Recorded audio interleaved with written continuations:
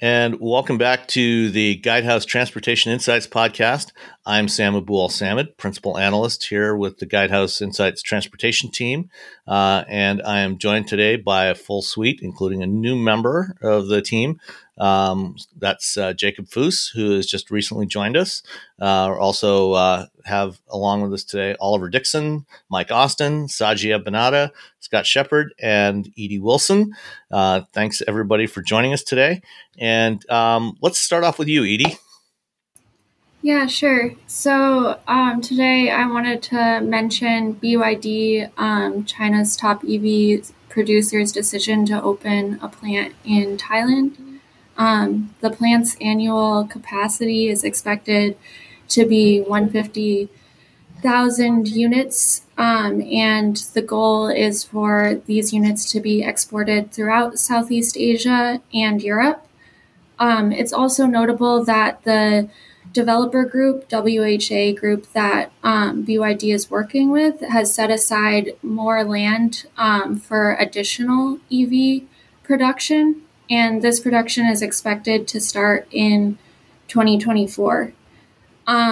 This plays into Thailand's larger EV policy, their 30-30 policy, which is 30% of electric vehicles, or 30% of their vehicles in general that they produce, they would like to be electric vehicles by 2030, hence the 30-30. And so they're doing this in two ways. The first is that they have a lot of subsidies. They've also cut their import duties on EVs from 2% or from 8% to 2% for the next couple years. And the reason for that is to increase demand, domestic demand for EVs, really get that market started. A few years from now, they're expected to reverse some of these policies and then really focus on building up their domestic industry. You kind of see that with BYD's investment or production decision starting in 2024, like that's as soon as 2 years from now. And this fits into Thailand's larger, I guess, role as they've been nicknamed the Detroit of Asia. You know, they're, I think, the third largest EV producer in Asia and the 10th largest in the world. And they're really trying to pivot from just vehicle production to EV production. And yeah, so that's what I wanted to mention. So is this BYD's first major assembly operation outside of China? I don't actually know for sure, but I think it's their first major production in Southeast Asia.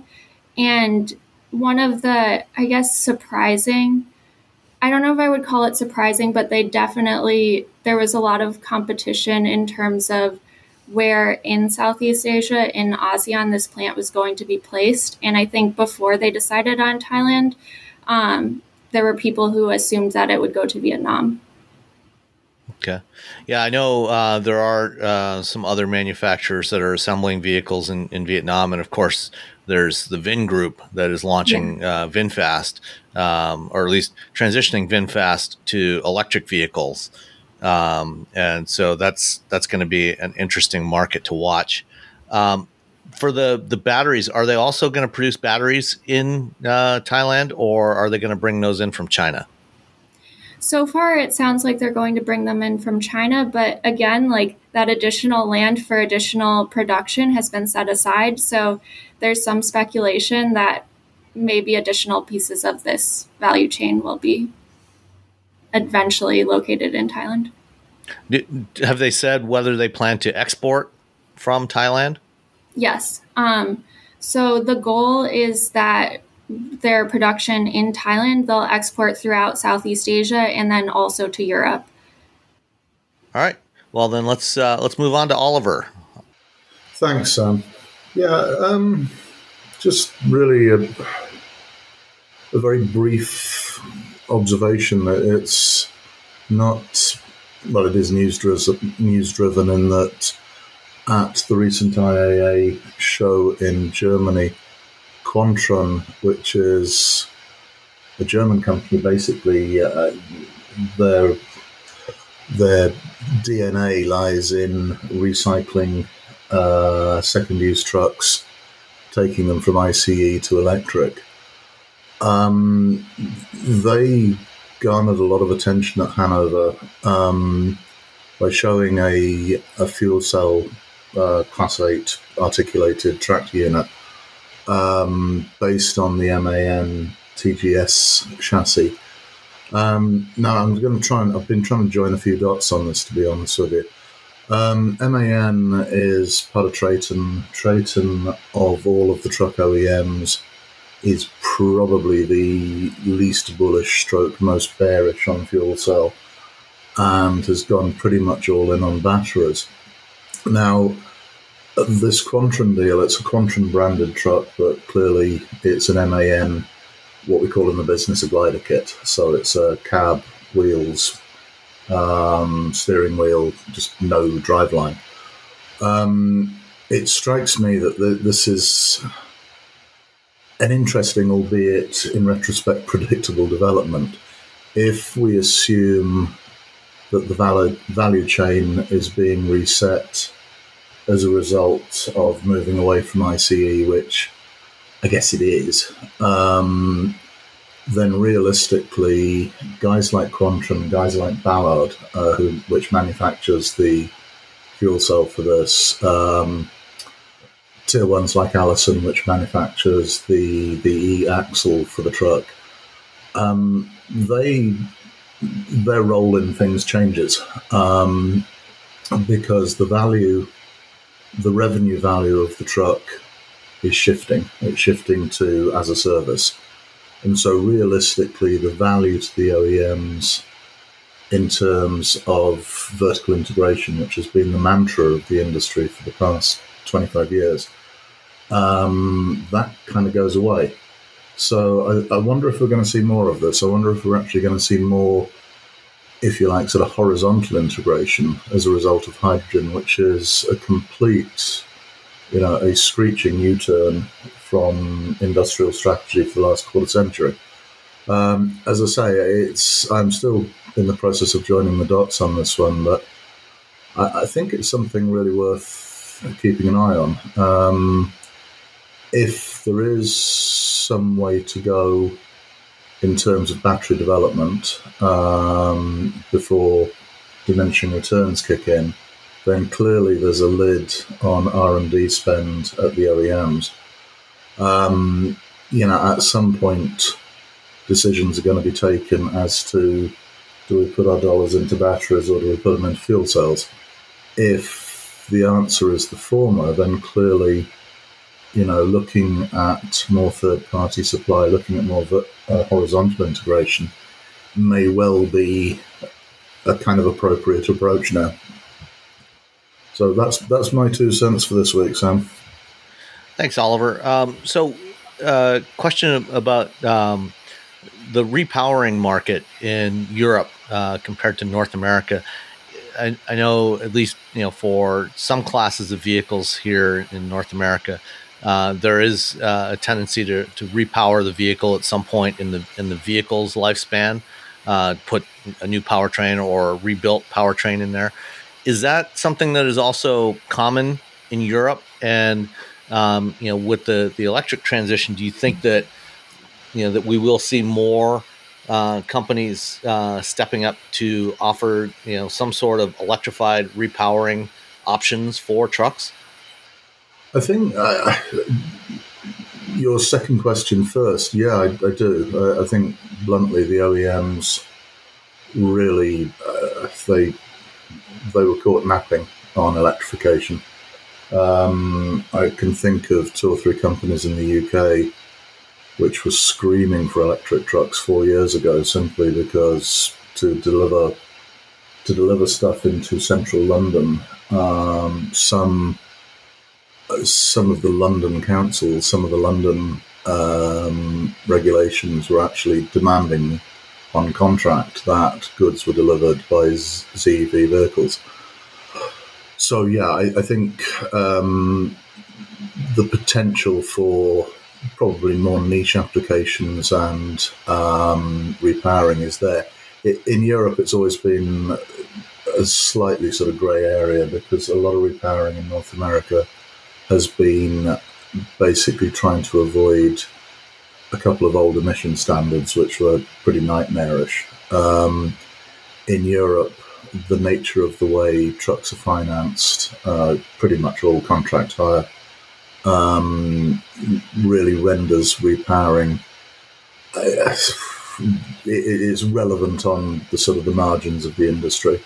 But as I say, this now is potentially a very good way of actually making that work. Traditionally, trucks in Europe, because of the cadence of the emissions regulation, they've run a first life, run a second life, and then they've been popped on a boat and sent to the Middle East or Africa. Clearly, with after-treatment systems, with the need for ULSD, Euro 6 product is probably unsuitable for, quite a lot of the traditional export markets. So this seems potentially a way of actually getting a lot of old trucks out of fields in Germany. It's going to be one to watch, I think. One more question I had. You mentioned earlier that Triton VW Group's truck division has been less bullish or bearish on fuel cell technology as opposed to batteries. Triton did acquire Navistar in 2019 or 2020, and Navistar had been working on fuel cell trucks. Since Triton took over Navistar, has that shifted? Has Navistar moved away from fuel cells? To be blunt, Sam, I would have to go away and make a couple of phone calls on that. My assumption is that it would have done. I think, Triton, there's always within the truck industry, there's always a sort of an attempt to differentiate when the product is effectively a commodity, which is obviously a bit of a challenge. Let me come back to you on that one for the next call. All right, thank you. All right, let's go to Mike. Hey, so sometime in the last week, I spoke with Danny Atzman from a company called Cognata, and they build simulation software. And so we're primarily looking into it to learn more about autonomous vehicle simulation and, how companies use that and the different layers of it, because they're building cities, to run their cars through, but they want, realistic models for it. And it was the interesting extra piece out of it that I got was companies like Cognata are building these hugely robust models. They have like an entire AI for the traffic, and they model it based on traffic cameras, and there's different personalities, so to speak, depending on the city. Like Parisian drivers drive different than drivers in Austin based on the traffic patterns in the vehicles and just the general character of the traffic. They model pedestrians and bicycles. And so they're building these huge models, and the usefulness of it extends just beyond things like autonomous vehicle research. So that was the interesting thing to me. And I would kind of equate it to early smartphones, that they came out and it was like, you have a screen and you have your music on your phone and you have data, but we don't quite have data yet. And eventually it got us to today where our phones can do so many different things. Well, they're building these simulation models for a lot of reasons, but one major reason is autonomous vehicle research. And they're building it up into something that's useful for the metaverse, which is kind of a buzzword and, means a lot of different things. But in this case, it's literally a digital model of the world. That, you have this, again, depending on, for autonomous vehicles, you take a couple of shortcuts in simulation. So you don't need to, really closely model the interaction of the tires. You just need something that's close enough so that, it replicates the real world. You don't have to go right down to like the little tread blocks. But a lot of the model is incredibly sophisticated. And so they're at a point where they can use it for other uses. So one example he gave me was, I think it was Palo Alto, but one of the cities in the valley. They modeled the traffic difference between changing a dedicated bus lane to a traffic lane and the difference in the speed that would, the average traffic speed. So I just thought it was a really kind of fascinating piece where on the surface level, you think, well, you got to, make this model to make sure that autonomous vehicles can drive safely. But once you have the model, there's all sorts of other things you could do that, I don't think we've fully realized yet, from things like traffic modeling to, even infrastructure. You can put in a building and figure out, what the demand is if you have other elements of it, like the grid or water supplies and things like that. So, yeah, that's about it. Yeah, this concept of digital twins, at increasingly large scale is a really interesting one. There's a lot of potential use cases for it, and it's interesting to see that companies like Cognata and some of their competitors that are doing simulation tools originally developed for automated vehicle testing and development are now looking at how can they utilize those same models for these other applications, like to help cities with their planning, their traffic planning, and so on. Yeah, I mean, an example too is, again, when you look at civic planning now, you do all sorts of extra studies on whatever it takes to comply with code or whatever oversight, like traffic or environmental concerns. And at some point, you could get to a point where you don't have to, do this manually, so to speak. It's just sort of, well, we built it in the city model, and here is our anticipated load on public transit when people leave a concert, if they're building a new stadium or something like that. So, how are they getting the data to build the models? Are they taking that from their customers that are doing AV testing, using the data collected by those sensors, or are they also combining in other sources? Because like part of this, when you're looking at a digital twin environment for a city, you also want to have the buildings, so you can track the visibility at various intersections and things like that. Yeah. So Cognata, they're mostly describe themselves as tier 2. So they supply companies that make autonomous full stack systems, like Hyundai Mobis would be an example of a company, a similar company to what they supply to, and they're building their model using a bunch of different sources. Their main offering is the modeling itself, or the modeling of the interactions. Mostly the dynamic pieces of the puzzle. So it wasn't clear about where they get the model. It was mostly multiple sources. So I'm sure it's existing databases, and then things from their partners or other places where you see like mapping cars that drive around and capture cities. All right. Anybody else have anything on this one? I've got a quick question. Mike, do you have any idea how this type of modeling apply for traffic modeling? How would that compare to the existing tools which City uses, like Visim and so on for traffic modeling? Do you see any specific advantages over what's used at the moment? I don't know enough about the topic about traffic modeling and the way City plan it, but my guess would be this is using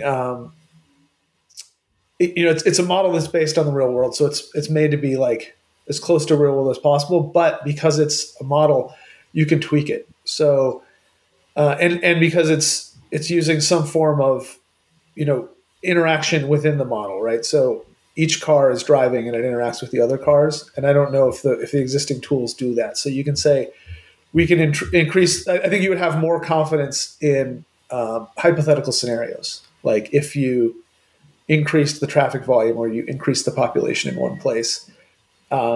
This is building the results based on, something approximating, the actual interactions of the traffic, other than, versus just saying we have this many cars and these are the average speeds and these are the stops and speed limits.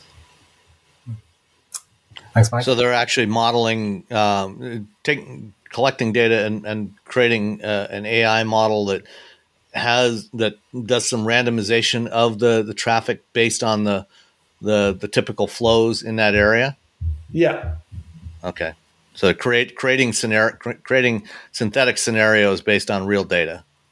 Yeah, and so in their example, they have a few little demo videos on their YouTube channel, but there's one where it's like there's a lane ending, and so traffic backs up at the lane, and the cars have to find a way in, and true to life, some cars stop and let someone in, some people don't, or if there's enough of a gap that someone can nose out and the traffic behind it has to slow down, it works exactly like that. Okay, great. It'll be interesting to see how these models have to change over time as either the number of automated vehicles in these cities grows, or like if there's bike share programs or scooter share programs that come into the city, how they're going to have to manage those new shifts in consumer or transport behaviors. I don't know if that would have a major impact or I think that's an interesting question. I might have to follow up and ask that. How does autonomous vehicles impact that traffic model, and at what point of autonomous population does it make a difference? Yeah, interesting. All right, Saji, what do you have? Hi, everyone. So I thought I'd talk about some of the increasing push for safety regulations in micromobility, specifically for the batteries and chargers. So micromobility, obviously, safety has always been a hot topic, but normally just related to road safety and accidents or irresponsible riding and parking of the vehicles. But the safety of the batteries and chargers themselves is increasingly been in the spotlight, even here in the UK over the past few days. So there are lots of battery-related and charging-related fires that have occurred for micromobility vehicles, especially for e-bikes and e-kick scooters in particular, because quite often these are charged within somebody's house because they're quite portable. And quite recently, there was another tragedy in India where a boy died when his father had been charging his scooter in the house, and it burnt down his house. The boy died, unfortunately, and there was serious injuries to the family. Apparently, it was an LFB, lithium ferrophosphate battery, and it's thought that overheating was the cause of this fire.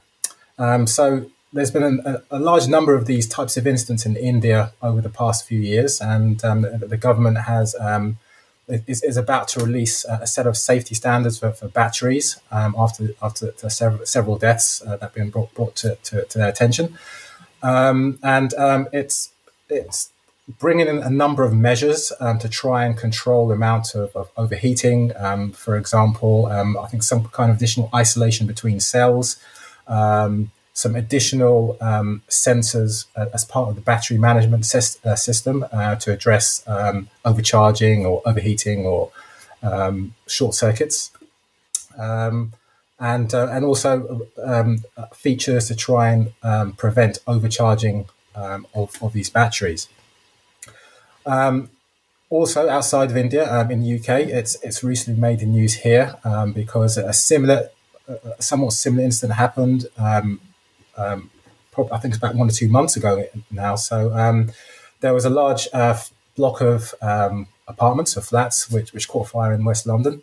I think the resident of one of the flats had been charging his e-bike there, and it overheated, burnt his apartment, and spread to other parts of the tower block.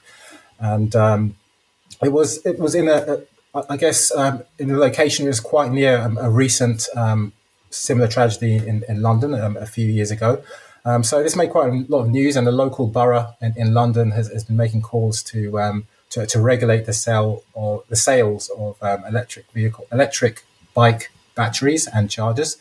And one of the electrical safety bodies in the UK had been examining batteries and chargers which are for sale in the UK, including retailers such as Amazon, eBay and AliExpress, finding a large number of chargers which inappropriate, not even containing fuses.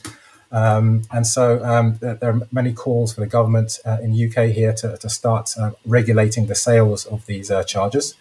The retailers that I mentioned, I think they've all pulled off these chargers for sale from their sites. One other similar incident in Dublin. This wasn't in the house. In fact, it was within a shopping centre or a shopping mall where somebody had just left their bike in the shopping mall while he went shopping, and actually in this case his bike just spontaneously combusted. It wasn't actually charging, but the battery just caught on fire and then exploded. But this was caught on the security camera, so this once again generated a lot of attention. I would say that this is kind of painting a picture of an increasing number of these types of battery and charger safety issues. They haven't been so much of an issue in the UK or Europe so much because I suspect that a lot of this is down to the lower cost batteries and chargers which are often used in places like Asia Pacific. But however, in the UK, we'll find quite a lot of like gig economy workers using e-bikes, which are grey market imports, or sometimes just DIY conversions based on modifying normal bikes with batteries and motors. I think we're going to start seeing increasing regulation and perhaps a related increase in prices for these types of vehicles. It's interesting that the first incident you mentioned in India involved an LFP battery, because those are typically regarded to be safer. But I think, in general, for these smaller vehicles, let's call them, the charging is more of a challenge than it is for larger vehicles, because of the fact that the battery is inherently needs to be more compact. There's less room for thermal management. They're generally air-cooled batteries. They're not liquid-cooled, so thermal management is more of a challenge. So it's a lot of the same kind of problem that that we've had with mobile devices, for example, like phones and tablets and computers, but also a few years ago when hoverboards first appeared in the U.S. market. There were quite a few incidents with those being when they were left plugged in with those overheating and catching fire, and several different models of those were recalled as well. So do you think that there's a solution for this to manage the temperatures and manage the charging so we don't overcharge these batteries? I think perhaps the proposals made by the Indian government sound reasonable, like implementing sensors connected to the battery management system to try and keep an eye on potential malfunctions or short circuits, overheating, and so on.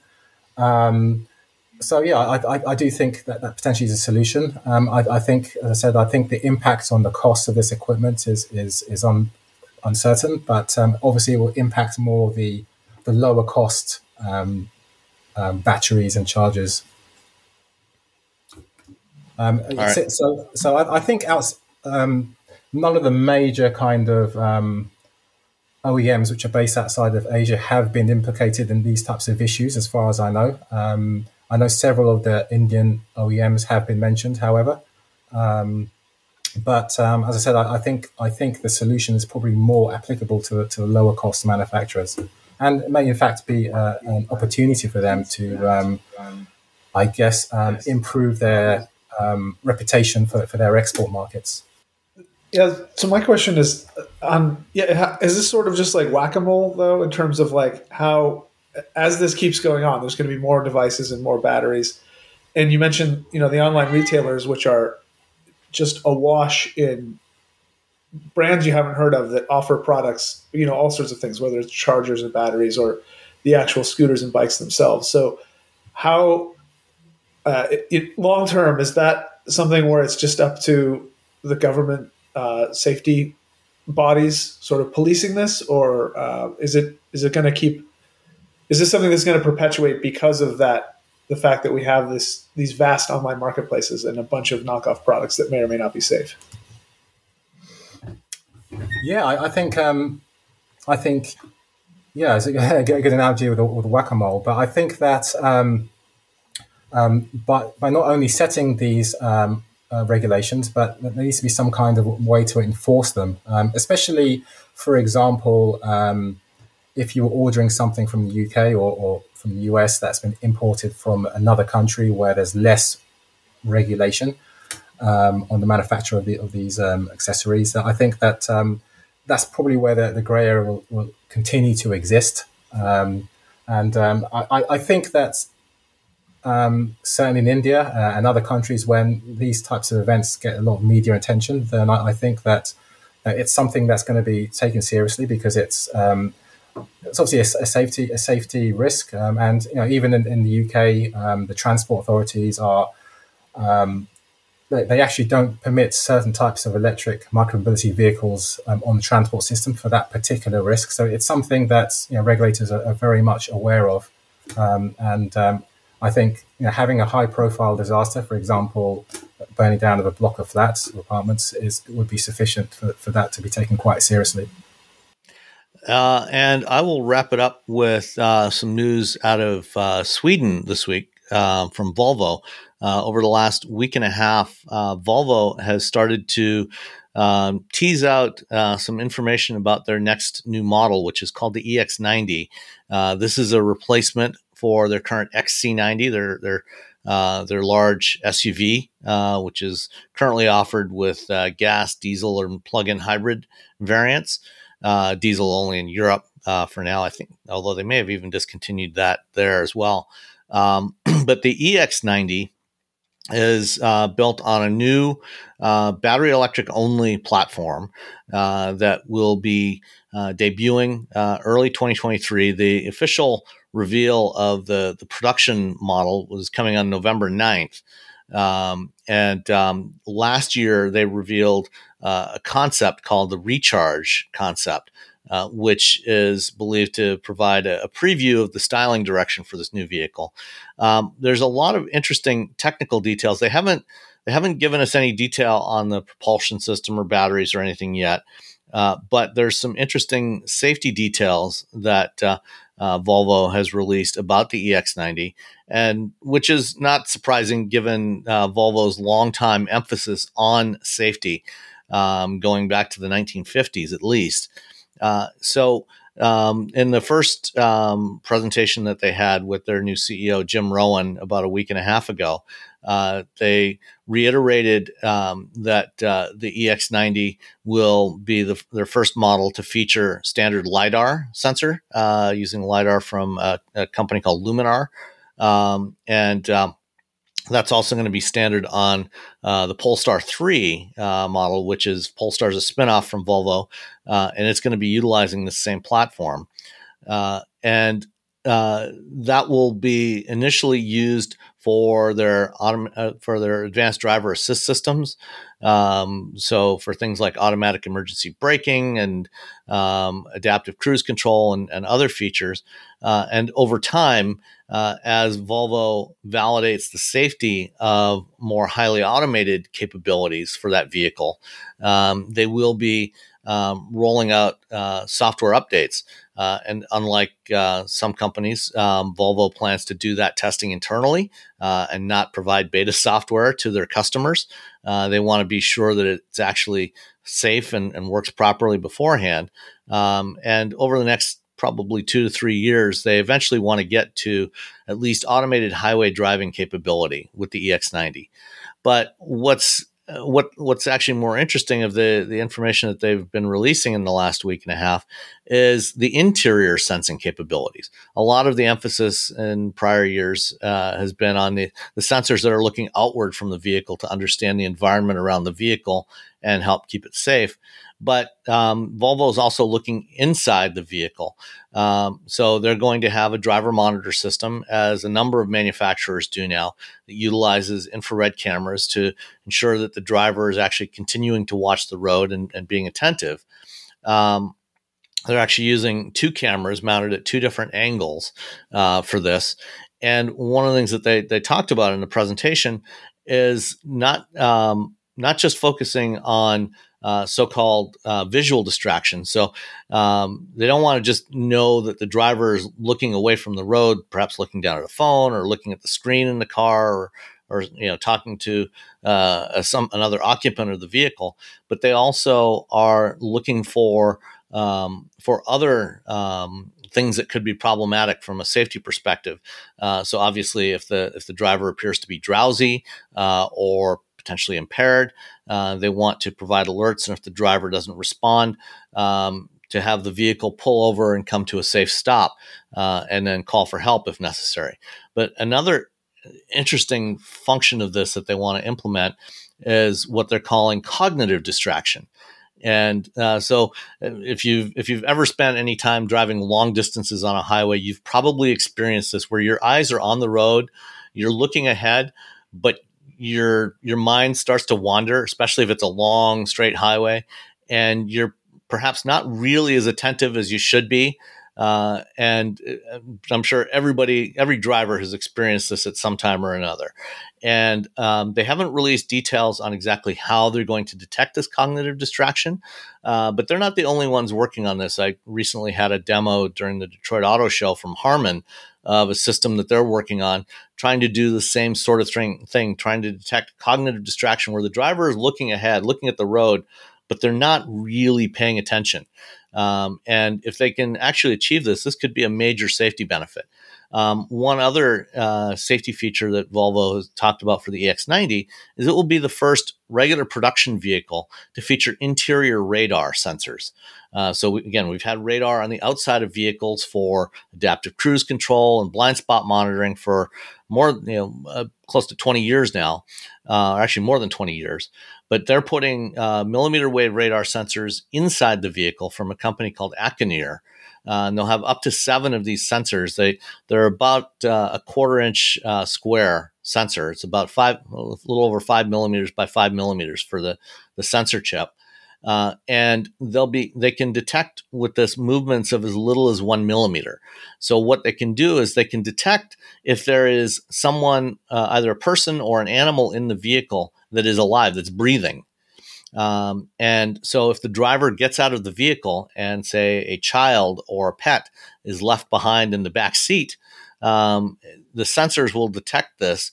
And if the driver tries to lock the doors, the door won't lock. It won't lock the doors, and it will provide an alert to the driver to check the back seat to see if anybody or any animal has been left behind. And again, this is an important safety feature. There's been here in the U.S. alone, there have been several hundred children that have died over the last 20 or so years from so-called hot car syndrome, where when a car is sitting out in the sun, it becomes like a greenhouse. The interior temperature of the vehicle gets much higher than the exterior ambient temperature, and it can cause heat stroke or other problems. And so they're trying to prevent this from happening with these interior sensors. And over time, they'll add additional functionality to that to utilize those sensors in other ways to help keep the occupants of the vehicle safe at all times. So some interesting stuff coming from Volvo with the launch of the EX90 and other models that are following along. Sam, have you heard anything about how you think or how different entities in this space think customers would react to some of these technologies, being able to sense them or collect data on them? Yeah, so this is an area that there's certainly concern about with interior sensors, with privacy. With the radar sensors, that shouldn't be too much of an issue because they're not. The radar sensors aren't able to, for example, distinguish who a person is that's in the vehicle, only that there is something living in one of the seating positions. So, for example, if you leave a bag in the back seat of the car, that's not moving, that's not going to be detected as something to provide an alert about. And so you're not going to be able to identify who individuals are in the vehicle with something like the radar sensors. With the infrared cameras that are monitoring the driver, there is the potential to identify that individual. And in fact, there has been discussion about using that for various authentication features. For example, different drivers get into the vehicle and the camera detects who it is and then sets up, automatically sets, personalization features for that individual driver. Again, there are a number of manufacturers. GM was actually the first to do this back in 2017 when they launched Super Cruise. And numerous manufacturers are now using similar infrared camera systems. And they use infrared so that they can see through dark sunglasses or see the driver at night. And using this for assisted driver assist features, particularly hands-off features, where the driver still has to be paying attention and be alert to the road. In all the cases that are in market today, none of those systems are actually recording any of the data. They're only using it in real time for detection, for detection of the driver's current state. So privacy at this time is not an issue. It could be in the future. And I suspect that what we will see over time is some regulations that require some degree of privacy protection, so that the information is either not stored or it's not transmitted outside of the vehicle. Are there any other secondary implications you can think of this? Like, your car giving you some health alert that's, like the radar can detect an irregular heartbeat, or maybe even, geofencing an HOV lane? Yeah, absolutely. That's certainly a potential one. The HOV lane is a good one.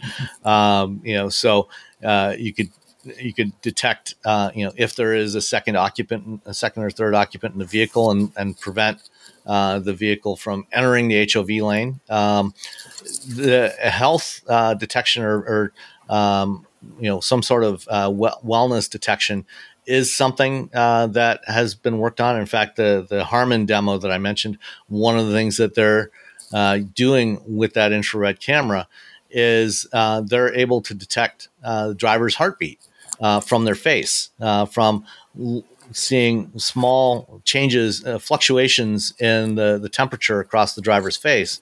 They're able to get a fairly accurate, it's not obviously not accurate as an EKG, but enough to detect, particularly to detect changes in heartbeat. So if there's suddenly an increase in the stress level and your heart speeds up, your pulse starts to speed up, then you have the potential to take certain actions within the vehicle. And this is actually something more than a decade ago that Ford demonstrated, is this driver workload modeling system. And at the time, they were doing it using sensors in the seatbelt, thermal sensors in the steering wheel, and also capacitive sensors in the steering wheel to try to detect the driver's state and make adjustments, like, for example, automatically enabling the do not disturb mode in the infotainment system. So incoming calls or messages would be muted,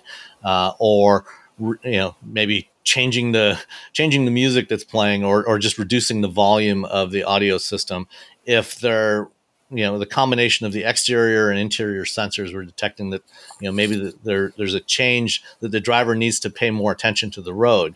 And you could certainly do something like that with these infrared sensors as well. So there's a lot of potential things that could be done to improve driver safety and well-being inside the vehicle.